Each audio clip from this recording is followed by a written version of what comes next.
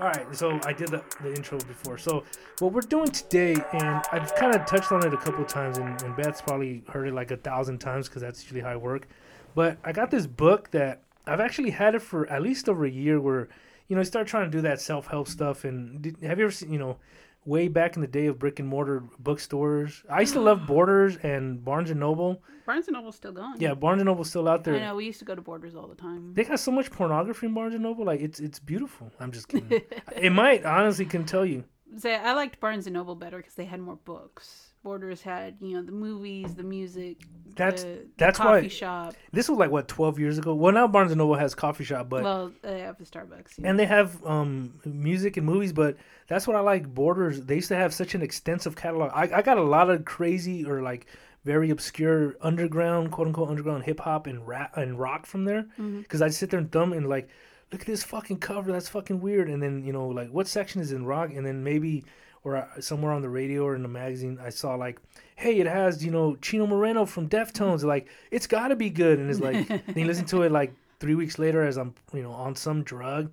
And I'm like, that sounds like the guy from Deftones. And then he's like 3 days later, is like, that is the guy from Deftones. And then it's like, a year later, it's like, oh, there's a new Deftones. And then I remember that. Anyway, so that's like, I would discover so much stuff. And a lot of books there too. My sister bought a lot of like Ozzy's book and autobiographies.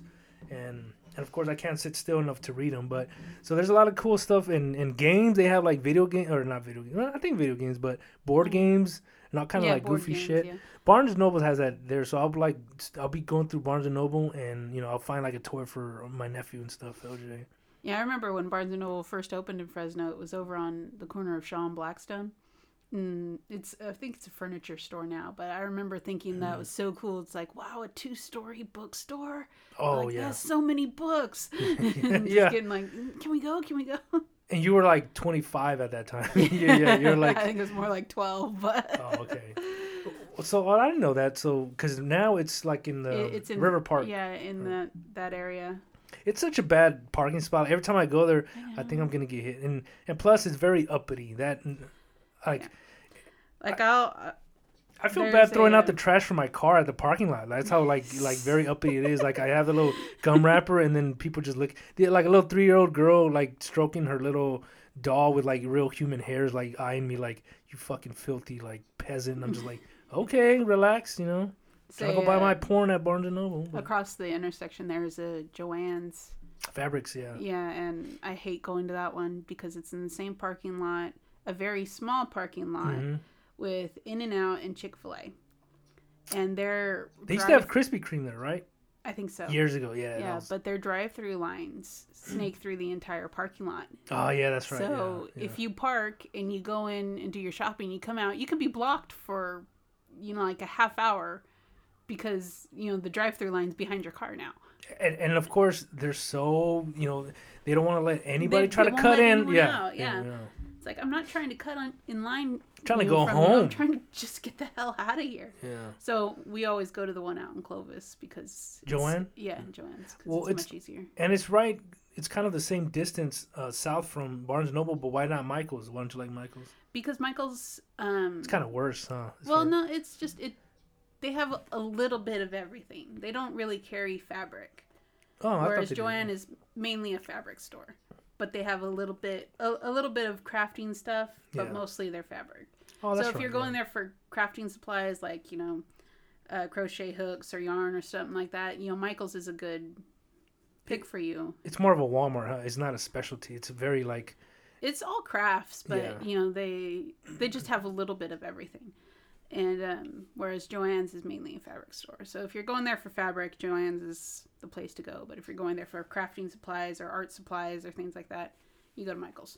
Yeah, I never thought of that. I always kind of thought they're like one and the same, like Target and Walmart. Like, they just compete. But I definitely, the thing about Michael's, because there's such a spread out spot, you could totally just like steal to your heart's content. Like I can't tell you how many times I filled my pockets, and that's how I did my wood burning. I did my rock.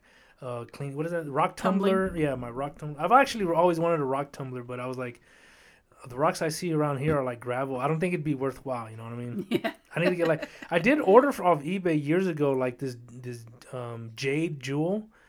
Like Really? yeah, like a rough. Like a real jade. Yeah, like a real jade, and it's all dirty because so it's cheaper that way. But like this is the romantic in me. I swear I thought like about me polishing it and then taking it to like getting it in a certain like personal design to like set into a ring. It's fucking weird. Like I sat there and had this whole dialogue and like, all right, step one, order this jade, and that's as far as I got. Like it didn't progress. By the time I got, I'm like, what the fuck is this shit? And I just What was I spending my money on? Was I high? well, I honestly like part of me would probably say in that time period, like I probably thought I could smoke it or something. Like I got the rock and I was like, this isn't the smoking type. And like, and this was pre Breaking Bad, so if you saw the blue meth, it was probably like, ooh, green meth, is that better or worse? It's like, Tony, are you trying to smoke gems again? And like, yeah, bro, I do it the high class. And like, Tony, who are you talking to again? You know, like, let me smoke my rock tumbler. Say, yeah, smoking gems made me think of Simpsons reference. Well, nice. Is the one where Homer becomes a paparazzi photographer. Yeah. And like he sees all the like the celebrities thinks they won. They're having just this big party in a waterfall, debauchery and stuff like that. Yeah. No, that was Rainier Wolfcastle's wedding. Oh, okay. But they're over at a club and like Krusty's was it Krusty or was it probably he's the yeah, it's probably Krusty, but he's like blending up a bunch of $100 bills in a blender and he like mixes it with something and drinks it and he's like, why did I think this would taste a lot better than it does? I think I remember that. And but it's a newer episode too. Mm-hmm. No, newer than that, but there's one where I almost said meth, where Marge, talk about Freudian slip, where Marge sells like those energy crystals. She buys. I didn't see that one. It's newer, you know. It's you watched it. I probably haven't watched a new episode in like since like 2008, and that was like the last year you watched one. And this is probably like 2015, 16. But basically, you know, Marge somehow I can't remember what, but she goes to like a store, and the lady's like trying to like liquidate her inventory, and then she's like. This part I don't remember too well, but like for $20, like all right, it's all yours. So Marge has all these crystals, and everyone is hooked on them because they work. They put it under her bed to like liven up the bedroom or whatever. Mm-hmm. But I think in one of them, I think is I might just have made it up because it seemed like it would make sense. But I think I remember Otto like trying to light up crystal. Like he shoves a crystal in his mouth and he's sitting there to light it. He's like, "Oh man, how do I take this? Do I shoot it or what?" And then it's like, "No, it's just the crystal, whatever." Because there's another one where Otto where he's saying like. Where he's like, how do I take this drug? He's like, no, he's like, it's not, it's a drug. I can't remember this one. But basically said like, okay, but you better inject it between my toes because my mom checks my arms. Yeah. Yeah, I remember that, but I don't remember what it was. Yeah, that's an older one. Yeah.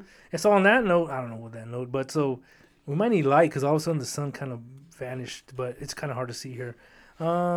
Also, that's what I'll do. I'll read the intro, and if it's too long-winded, you let me know, and then we'll just cut it out from the show.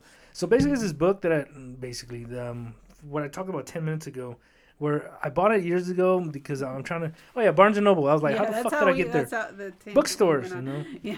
And then that's why communism is wrong. Okay. So. It's just this book. I have stacks of them of like self-help book. So it's one of those in my moment of need. I bought a book and then I never read it because it's like I start reading like I'm too fucking manic. I can't sit here and read. Yeah, I'm too depressed to read.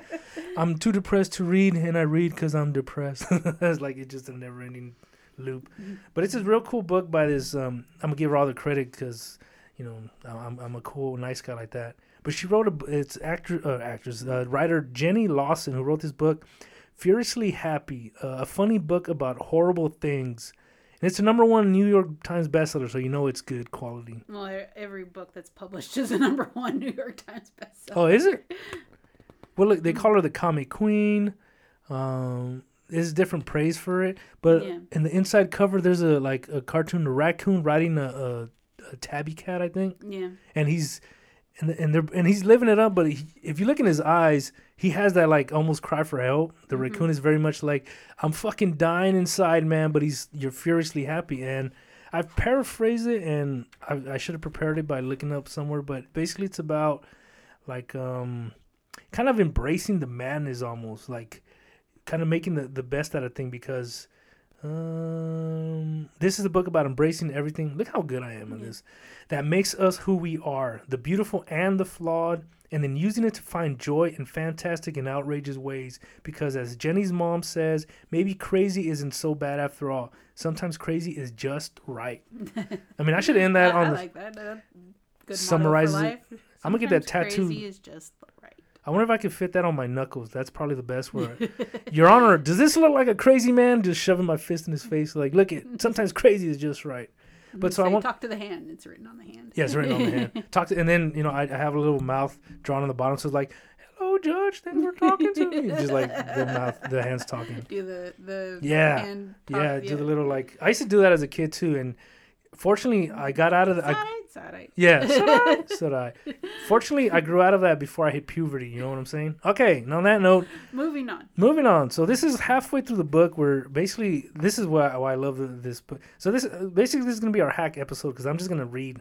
Like, that's all I'm doing. But you could get, hopefully people will, like, tune into my sweet-sounding, sensual voice. Like, you are getting... No, you got to do, like, those tapes we found, Patrick Stewart reading Charles Dickens. You got to talk with a very proper British accent. Very posh accent and, like, the furiousness... Wait, that sounds more like Sean Connery.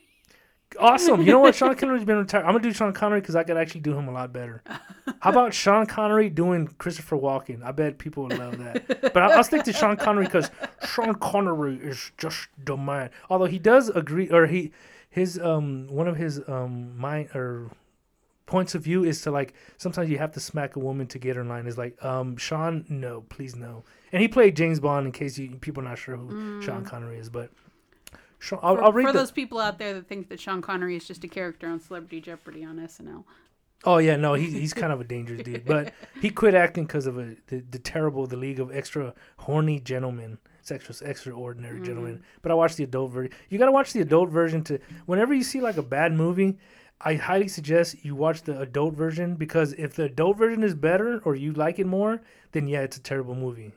It's just an idea. Anyway, so Sean Connery is going to read this chapter. I'll read the intro. So what we're doing is she wrote an interview. I think she explains it here too. And 12 minutes in, she wrote this interview and basically for herself because she hates interviews.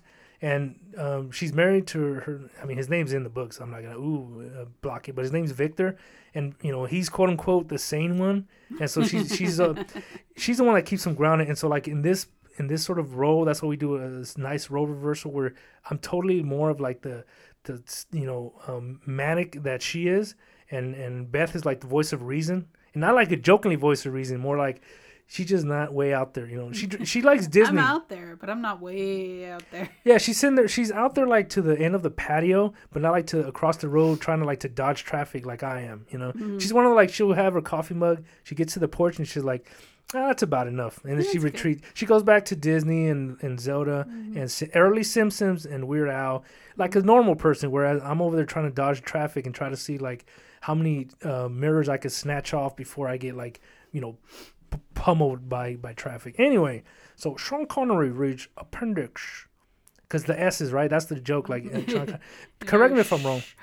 Well, yeah, you got to shush him all the time, but. I can't do it. My voice is already hurting. Just do it. Let me do the intro. I'll do the intro in Sean Connery. So Sean Connery interviewing, Jenny Lawson, which is like, which is gonna be played by me, being interviewed by Victor / Beth, which is the voice of reason, and she has very little to read, so that's why Beth's glad with this. All right, so Sean Connery introduces appendix, an interview with the author. I don't know. He's just do your normal voice. I just got through one. What I want you to know: dying is easy, comedy is hard, clinical depression is no fucking picnic. That's totally a Sean Connery thing. He would say no fucking picnic. All right, let's get into it, people. When my last book came out, so obviously I didn't write a book. I mean, I'm not gonna break into anything, but just again, for everybody who skipped the first 15 minutes, thinking this is when I get the story like nailed down. The meat and potatoes of the episode. The meat and potatoes. When my last book came out, I spent a lot of time avoiding people who wanted to interview me because I was afraid I'd say something wrong or because I couldn't find pants. I decided that this time around I just include an entire section with questions and answers, which you can use if you have a story due or need a quote. This seems like an odd use of a chapter, but it's nice because there are always things that you don't get around to writing about and apologies that need to be made, and all of that fits in here. I realize that it's weird that this appendix is in the middle of the book instead of at the end where appendixes are supposed to be, but it works better here, and technically your appendix is in the middle of your body, so it sort of makes sense. Probably God had the same issue when Adam was like, I don't want to sound ungrateful, but it sort of hurts when I walk. Is that normal?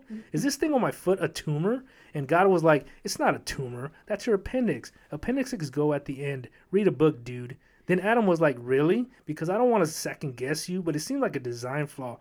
Also, that snake in the garden told me it doesn't even do anything. And God shook his head and muttered, Jesus, that fucking snake is like TMZ. And then Adam was like, who's Jesus? And God said, no one yet. It's just an idea I'm throwing around. And then God zapped Adam's appendix off his foot and stuck it in Adam's midsection. And then God zapped Adam's appendix off his foot and stuck it in Adam's midsection. Instead, in case, okay, it makes sense. All right, I'm going to have to edit this out because I look like a tool. Instead, in case he decided to use it later. But the next day, Adam probably asked for a girlfriend, and God was like, it's going to cost you a rib. And Adam was all, don't I need those? Can't you just make her out of my appendix? And the snake popped out in his, seriously, why are you so attached to this appendix idea? Don't those things occasionally explode for no reason whatsoever? And God was like, this is none of your business, Jefferson. I'm starting to question why I even made you. And Adam was like, wait, what? They explode? And God was all, I'm not negotiating with you, Adam. And that's why appendixes go in the middle and should probably be removed. I've asked Victor to play the role of interviewer because no one else is here except the cats who are crap at sticking to the subject. In his parentheses, Victor is the one in bold who is not entirely happy about being dragged into this. I'm the one not in bold who isn't wearing pants. So just to clarify, Beth is the one. I am bold. Wearing pants. Yeah, and Tony is yes, too. I'm not in bold, but I'm wearing pants. Okay. There we go. All right. We good? Yeah, we good. Okay. It's probably the levels are going to be different, which is that's the way I do it. Okay. Just got to watch my crotch. To reiterate, I am wearing pants. All right. So you read your part, right? Yeah. Why am I here? Yeah, pretty close. Why am I even doing here? Yeah. You are pretending to be a reporter for prestigious publications. I need you to ask me interview questions so that other people can steal these quotes when I'm too weird to talk to them. I have no idea what you want from me. This is like still as clumsy, but here we go. Luckily, I'm here to help. Start with a compliment. Something about my hair, maybe. Oh, that's funny. Okay. Is this your real hair? Some of it, but it's rude to ask that.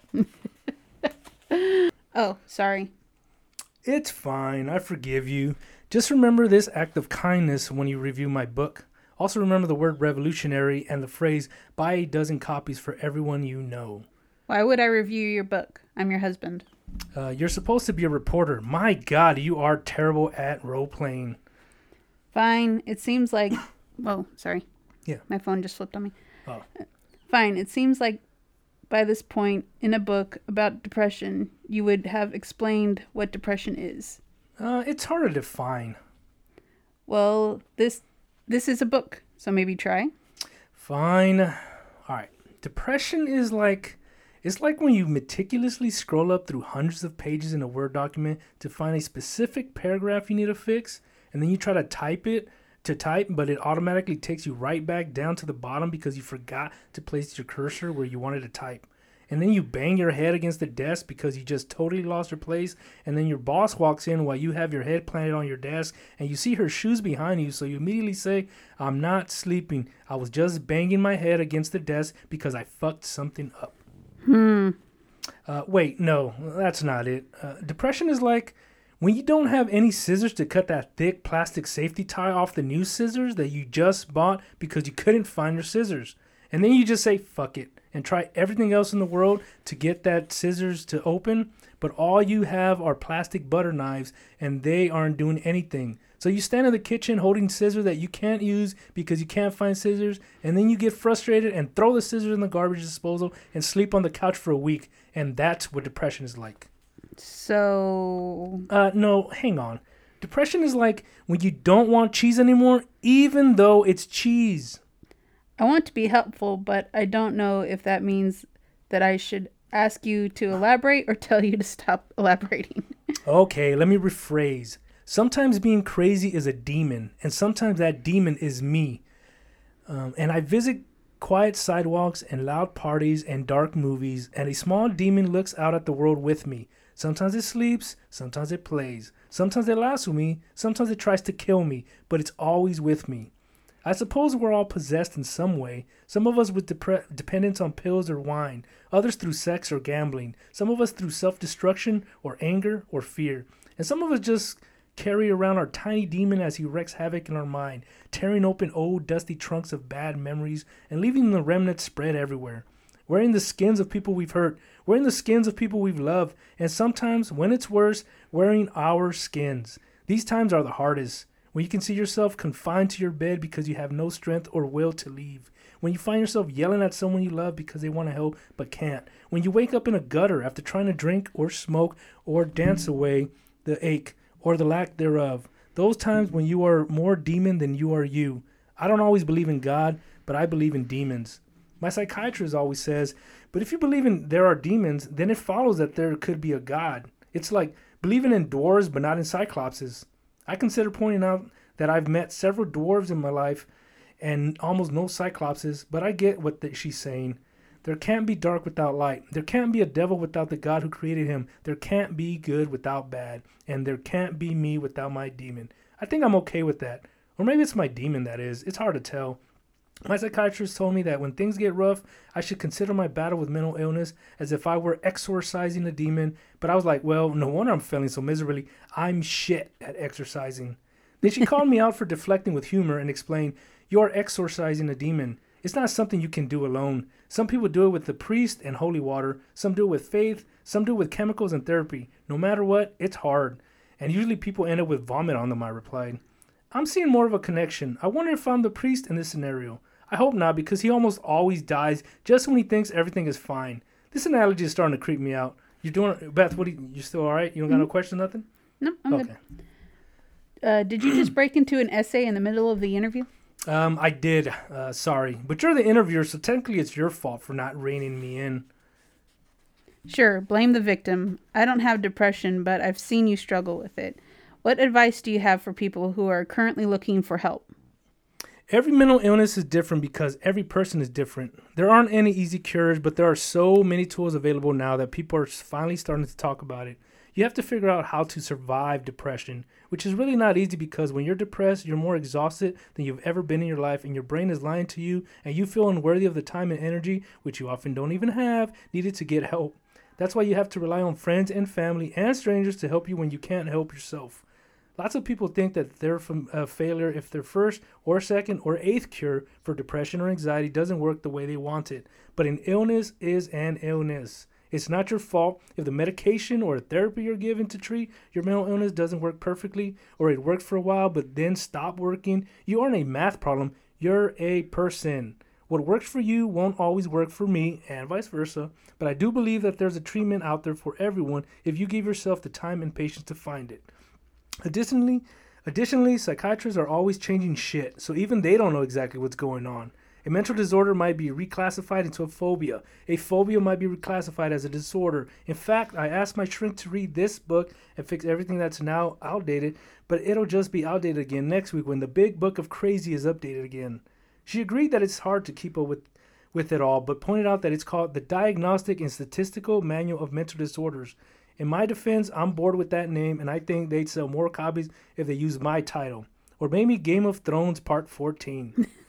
Here's what I find helpful. Sunlight, antidepressants, and anti-anxiety drugs, vitamin B shots, walking, letting myself be depressed when I need to be, drinking water, watching Doctor Who, reading, telling my husband when I need someone to watch me, making a mixtape of songs that make me feel better, and not allowing myself to listen to the stuff I want to listen to, but that I know will make me worse. I talk to people on Twitter when I'm afraid to be out in the world. When I can't be an active mom, I snuggle with my daughter and watch TV with her or ask her to read to me. I replace the moments when I feel I shouldn't be at a PTA meeting with the memory I hope she'll treasure of us hiding under a blanket fort with the cats. I remind myself that depression lies and that I can't trust my own critical judgment when I'm sick. And if things get really bad, I call the suicide hotline. I'm not suicidal, but I've called several times before to be talked down from hurting myself. They help. They listen. They've been there. They give advice. They tell you that you aren't crazy. Or sometimes they tell you that you are crazy, but in a good way. A way that makes you special. Okay, what doesn't help when you're depressed? Everyone is different, so the best thing you can do is to ask the person you're dealing with what they need. I mean, that should be highlighted, by the way. That might be the title of the show. That's pretty good. Like some people prescribe God for depression or self-harm, and I think that can be really helpful for people who aren't me. Some claim that depression can be prayed away or is caused when you don't have enough God in your life. I tried God once, but it didn't work well, so I cut the dose by a third and just had go. Go where? I asked. No one answered. Probably because I didn't have enough God in my life. Somebody else told me that capitulating to my depression made me seem ungrateful because Jesus died so that I wouldn't have to suffer. But frankly, Jesus seemed to have more than his fair share of bullshit in his life too. That guy got nailed to death. I bet people walking past Jesus were like, wow, that guy should have more God in his life. Or maybe they just send him those emails that say, let go and let God, or God listens to email. Probably not enough because email wasn't popular yet, but I think that's for the best because there is nothing more annoying than having someone tell you that everything would be fine if you were just a better prayer, or if you just smiled more or stopped drinking Diet Coke. I can tell you that just cheer up is almost universally looked at as the most unhelpful depression cure ever. It's pretty much the equivalent of telling someone who just had their legs amputated to just walk it off. Some people don't understand that for a lot of us, mental illness is a severe chemical imbalance rather than just having a case of the Mondays. Oh, man, God, I wrote these, I must have, in a former life. Yeah. Those same well-meaning people will tell me that I'm keeping myself from recovering because I really just need to cheer up and smile. That's when I consider chopping off their arms and then blaming them for not picking up their severed arms so they can take them to the hospital to get reattached. Just pick them up and take them to get fixed. It's not that hard, Sarah. I pick up stuff all the time. We all do. No, I'm not going to help you because you have to learn to do this for yourself. I won't always be around to help you, you know. I'm sure you could do it if you just tried. Honestly, it's like you don't even want to have arms. Granted, it's not a perfect analogy because you don't usually lose your arms due to involuntary chemical imbalances. Except that if I cut off your arms because of my mental illness, then technically a chemical imbalance did lead to your arms falling off. So it's dangerous for everyone. I guess my point here is that we all suffer from mental illness when mental illness is not taken seriously. I need to look at the book for the next one. I guess my point here is that we all suffer when mental illness is not taken seriously. How do you deal with people who don't understand depression? Yeah. That's a good pause too, because it's almost like, yeah, that's how I feel a lot of times too. Sometimes people say, how can you feel bad for yourself when people are starving in Greenland? And I'm like, I don't know, talent. And you can't win because you're given the same guilt when you feel good. How can you laugh when people are starving in Greenland? Again, I don't know. I don't ask starving people in Greenland how they can laugh when people in Sweden are cancerous and missing hands. I don't know if that's right about Sweden or Greenland. I don't keep up with geography. Mark should know that. The point is, sometimes shitty things happen and sometimes they don't. My rule is enjoy the non-shitty things now because shitty things are coming, and vice versa. This is just basic life 101. Your family member is sick. Your dog needs to go out. You find a lump. People tell you to stop eating gluten. That stuff never stops, so go with the flow and don't apologize for starving people. Unless you're the one starving people, then you should totally apologize. Right.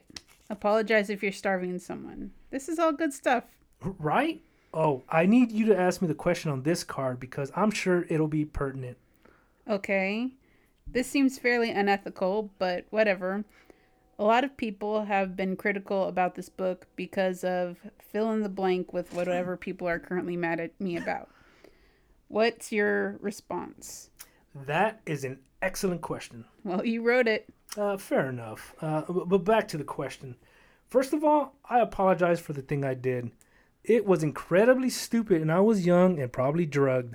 This seems a bit inauthentic since I don't know precisely what you're referring to, but I can assure you that there's at least one thing in this book I will think is ridiculously awful within a few years. This is a real issue that I struggle with. It's tempting to start each sentence with an apology or disclaimer. To preface it, everything with in my life I've found so that people can't yell at me for being wrong. I often am.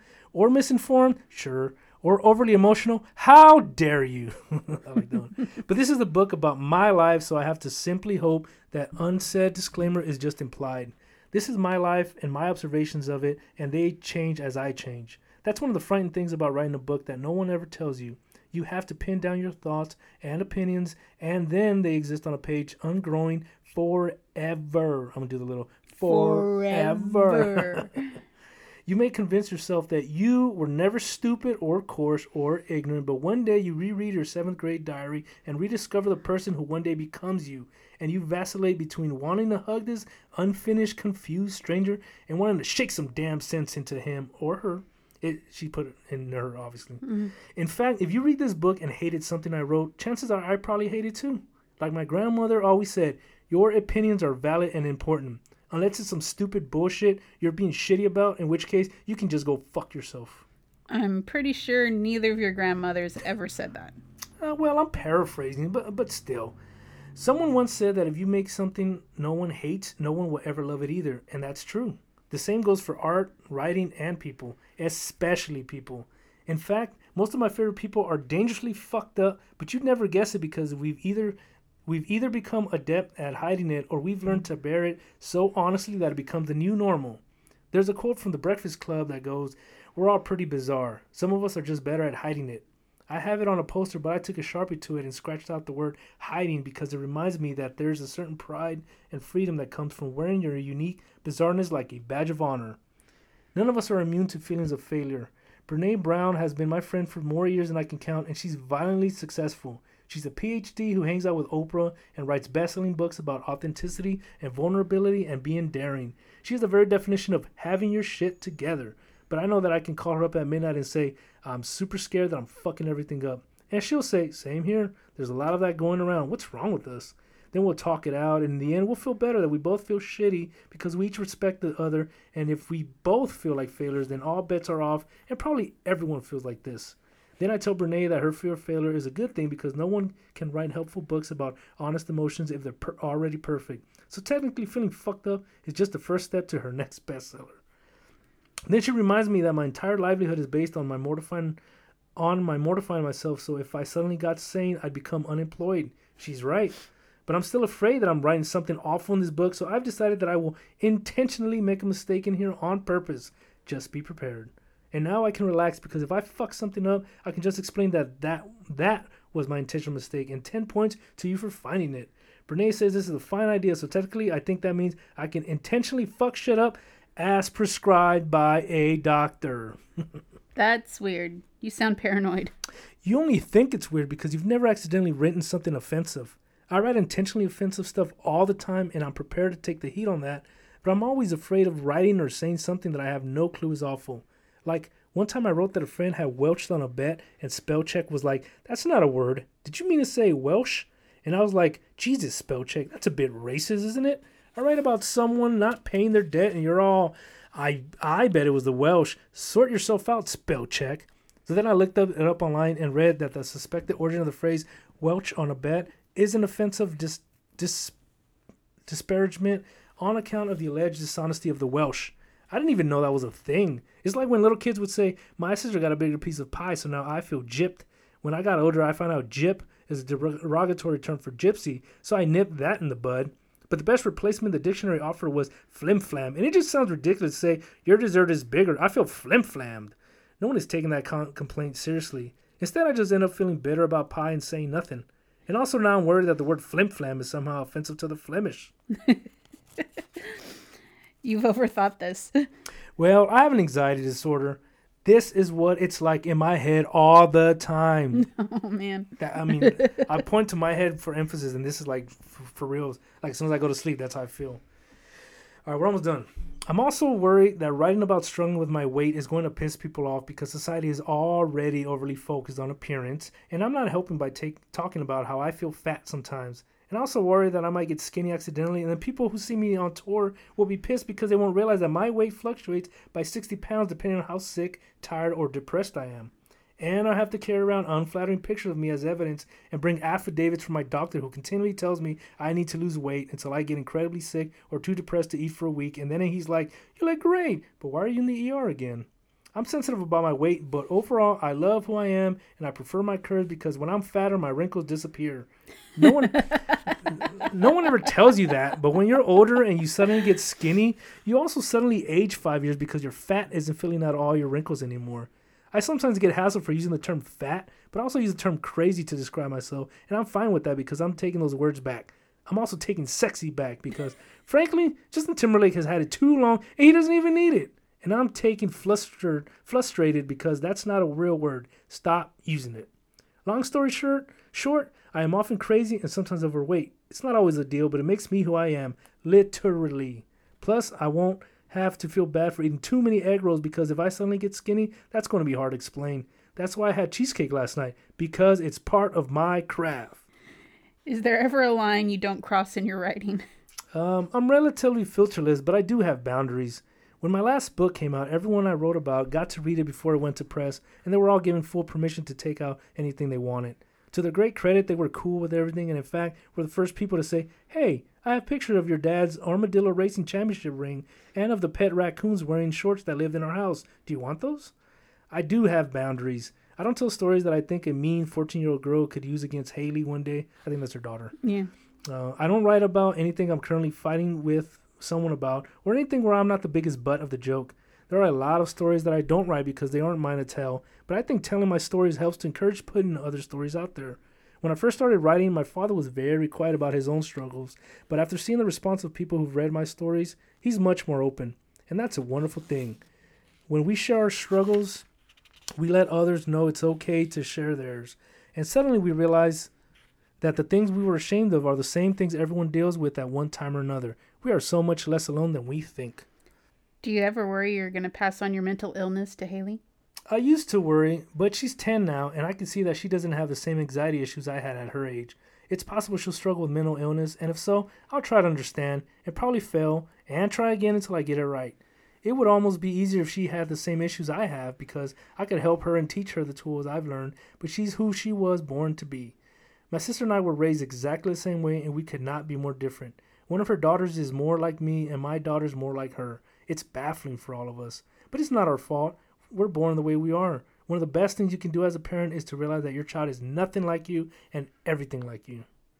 You get asked to do a lot of speaking and TV. Do you feel famous?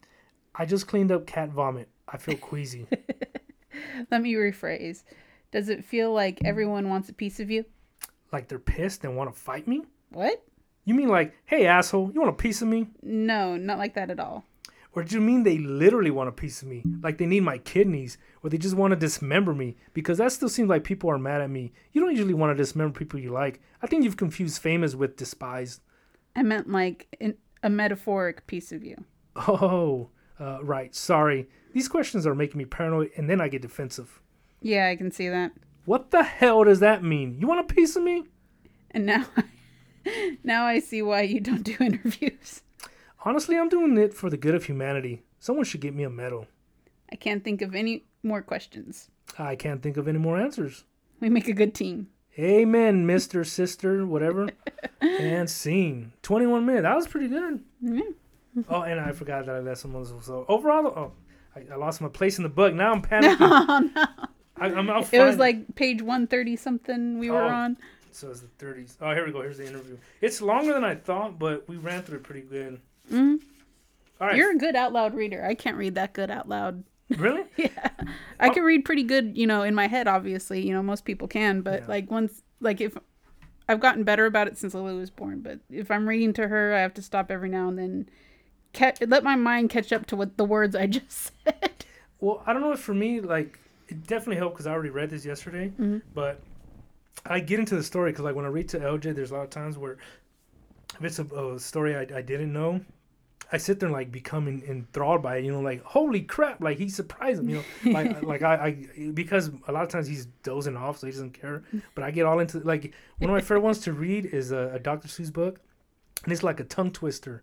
And so I was just thinking about this this morning actually. There's a guy where he works at a museum, and he has a fossil skeleton, and his job is to put like pins in the shins. So it's like, and the name is Blinn. He's like, Blinn put pins in shins in, and it's so I read it, but the way is it Fox and Socks? No, it's way more intricate. Like I gotta show it to you. Like I showed you that picture, but like I forgot what it was, but that like the fox or something, or no, it's like somebody who was balancing something, like brothers, and they're all balancing on one person or something. Yeah, like because it goes like the brother at the bottom is like the youngest one, and so like you say all their names and they all sound the same. So it's it fits into like my sort of rhyming scheme. Like it's fun to say. So like I'm saying it, and in my head I'm hearing a beat. Like is it so I'm just reading it to him, but to anybody else it sounds like I'm doing a little but like in my head it sounds like a rap battle. It's kind of funny. So, but that's I'm LG's music teacher because I'm trying to tap into like the rhythm of the world. You know what I mean? Because I mean, you got to think of it from even our creative way, but the heartbeat is like one of the like most well-known beats. You know what I mean? When you're in your mom's stomach, you're hearing that shit for 9 fucking months. So you got like dunk dunk dunk dunk. That's their heartbeat. So like when you get a little arrhythmia, like dun dun dun dun. So it becomes this fucking. And so like I hear that sometimes. I mean, there's so many times, drugs or not, where I'd be sitting there and it's completely quiet, and you could hear you're like dum dum dum, and so like all of a sudden I start getting you get it makes bopping. Yeah, it makes you feel alive, and then it's like fucking Tony's over there rocking out to like nothing music. Oh yeah, nothing. Well, there's a famous phrase. I always forget it, but it says like, and the people thought he was crazy because they couldn't hear the music. I paraphrase. I rock out to the music in my head all the time, so don't feel bad. Well, no, I feel great. So like when you're sitting in a DMV and there's like 10 guys and it's quiet. Well, yeah, and then one person starts going like, well, it's nice weather out there. I'm like, go fuck yourself, dude. We all see the fucking weather. Like, do you want to hear You interrupted my song, man. Yeah, that's exactly it. Like, dude, have you ever heard of Pantera? Have you heard of their fucking offshoot brand Down? It's very, I go on rants. So, like, that's why I like talking to young people. Yeah, I like talking to kids. He has a little fucking Pokemon backpack. Like, hey, who's your favorite Pokemon? And he's like, I like Squirtle. I was like, I don't know who the fuck Squirtle is. Can you explain to me? And he's like, and he'll sit there and tell me like, that's when, because he sits there and gives me these made up stuff. He's a fucking liar, by the way. Oh, I gotta bleep that out. All right, towards the end of episode, block out my little blog. So you're talking about heartbeats and as music reminded me, the other day we were talking about the movie Trolls. Oh yeah, true. Yeah, at the end of the second one, like all music gets destroyed, and they think there's never going to be any music anymore. Oh my God, that makes me depressed. I know, but holy shit, I'm not watching that fucking movie. But one of them, because there's different genres, like countries. There's pop, rock, punk, or funk, so each country plays a different genre. Right. Oh, okay. Right. Oh, yeah. And so world tour, right? Yeah. Someone from the funk. Everything's quiet. They're like, there's no more music anymore. Everyone's sad and like totally depressed and pissed off. And one of them picks up a microphone and puts it to his heart, and the beat starts going through the microphone. And everyone realizes that music's still there. It's in all of us, and it's all magical and happy, and everyone's happy. Oh my God, I'm tearing up, man. We gotta end this episode because I'm the strong silent type. I can't. It's so beautiful. Yeah. It's okay. I'll cry for you. You know what? I'm gonna go online on eBay and I'm gonna find us some troll. Oh, you know what? In that picture, my famous picture that I use like for my profile, it's like that little ugly troll we found at storage. Mm-hmm. I have it somewhere because you put batteries in it and he makes like a grunt, like he's hideous, like he's furiously happy. Oh, we tied it in. Everything's coming around. Well, I'm gonna show you live on air so Beth could cry too. But no, I don't like to cry. Okay, so now what's your thoughts on I'll let you kind of finish on thoughts on the story though. The interview? Yeah. I mean, it's obvious that, she has a lot of problems, but the way she's able to laugh about it. Yeah. Some people are able to do that, some people can't, but I call it embrace the madness. Embrace the madness. Yeah, she's dealt with it for a while, and she's obviously got, some deep pains, but she's still able to poke fun at it, I guess. Yeah, like make not even like make light of it, but just able to sort of quantify. That's like, to me, why I really wanted to read that so badly is because through her words, it almost makes you at least not necessarily completely understand where I'm coming from, but like, oh, okay, so like it makes sense, you know. It makes sense. Like even in rant, you know, I'm like manic depressive. Like, look at that's my profile photo on that Instagram. Remember that? Oh yeah, I remember that thing. I like it, and it's funny because nobody commented, but I'm sitting there writing to people like, "Hey, I love your show," and it's like they see that picture, like he's wearing like overalls over one shoulder. I gotta find that doll, and it is a troll doll. So good. Hopefully we could read more of the book. To be honest, that'd be dope. But yeah, it's really funny though. Like there were a couple times I laughed just what she said. Well, I don't even know. Yeah, that was great that you hadn't read it. I kind of feel like were you reading ahead of me, like when I was reading? Just a little bit, just so I could be prepared. Oh, to know that when I'm gonna cut out. And stuff? When you're gonna cut out, when I should cut in. See, and the performer in me was like, don't ruin it, Beth. Like, I want you to be genuinely surprised. So when you bust up in those, that was funny because like you didn't expect that, and so that the way I read it, like you know the italicized words, I'm stressing. Like I like the performance of it, you know. I'm like Shakespeare over here. I'm sitting here. You know? Mainly, I want to be Shakespeare. I don't know shit about Shakespeare, but I want to be Shakespeare because I want to wear those tights, those leggings, and the big frilly thing around your neck. Yeah. Oh, that it's very slimming. It's very slimming. Well, and I want like a guy in the back with this, what is it called, that like mandolin looking thing. The lute. The lute, yeah. A guy behind me in the lute just going playing the little like riffs while I'm sitting there doing like my little dialogue, you know, like. And then all of a sudden, you know, it's very like you know Old English, and I'm just like fuck that shit and like and just like there's a play me off, Charlie. Play me off, Charlie. In the original Animaniacs series, not the new one that was just rebooted, they do a couple different ones where they'll pull out like William Shakespeare plays, like do an excerpt from a play, but they have a little circle in the bottom with one of the Warners, and they're translating for like what they're saying. It's like for like everyone else, including the actors, have no idea what they're saying. You know, so and so's here to translate. And it was Wacko, probably. It was either Yakko or Dot. Oh, it wasn't even Wacko. Wacko was in the scene, but see, Wacko was always like the you know he's the idiot, but he's the one I remember. He played the piano, like he had the gloves, and you know, it's one of my favorite stories. He's very artistic. Yeah, he's very artistic. He's one of those like, he's like me, like what I would consider like me. Like this is how I describe myself. I'm an idiot savant. Not so much of the savant, you know what I mean? But like that's one of my favorite episodes because like his gloves, they go on an adventure. Oh yeah, and he's all sad because he doesn't have his gloves anymore. Yeah, but they come back because you know one of them wants to like break free and they end up almost dying, and the other one like you know like oh it's okay buddy, like they find their way home. All right, that's turning me up again. So that's it. Okay. That's it for the episode. So all right guys, that was the Jive As it's gonna Masterpiece Theater with the Jive As Alien. Yeah. Master, and it's gonna be in parentheses bait, but like fish bait. Master bait. Oh god. Piece Theater. Yeah, that's good. I might have to block this out depending on. Need some classical music playing right here. Master bait Piece Theater. I do have the I gotta get that Hugh Hefner robe and then get that smoking jacket. I have that nice chair too, that throne chair. Ah. Damn you don't anymore? No, remember I got rid of it when I left the storage. Oh yeah. The old, I remember that. The auctioneer guy took it. He did me a favor, like for like $40. He took my pile of shit that I had like taken out of the storages. Now I didn't steal them. People abandoned them for me. That's it. Yep. Jive As Alien. Tony Schiavone, look me up. Blah blah blah. I got shit coming. Of course, here with the who? Beth the Supreme Deity. Yeah, we got to get back to Disney. We'll do that soon. So dust off your Disney bins because it's going in the vault for the 80th time. If you know what I'm talking about, then fuck your childhood. Mm-hmm. I mean, like, yeah, fuck your childhood. All right, bye guys. Doodle.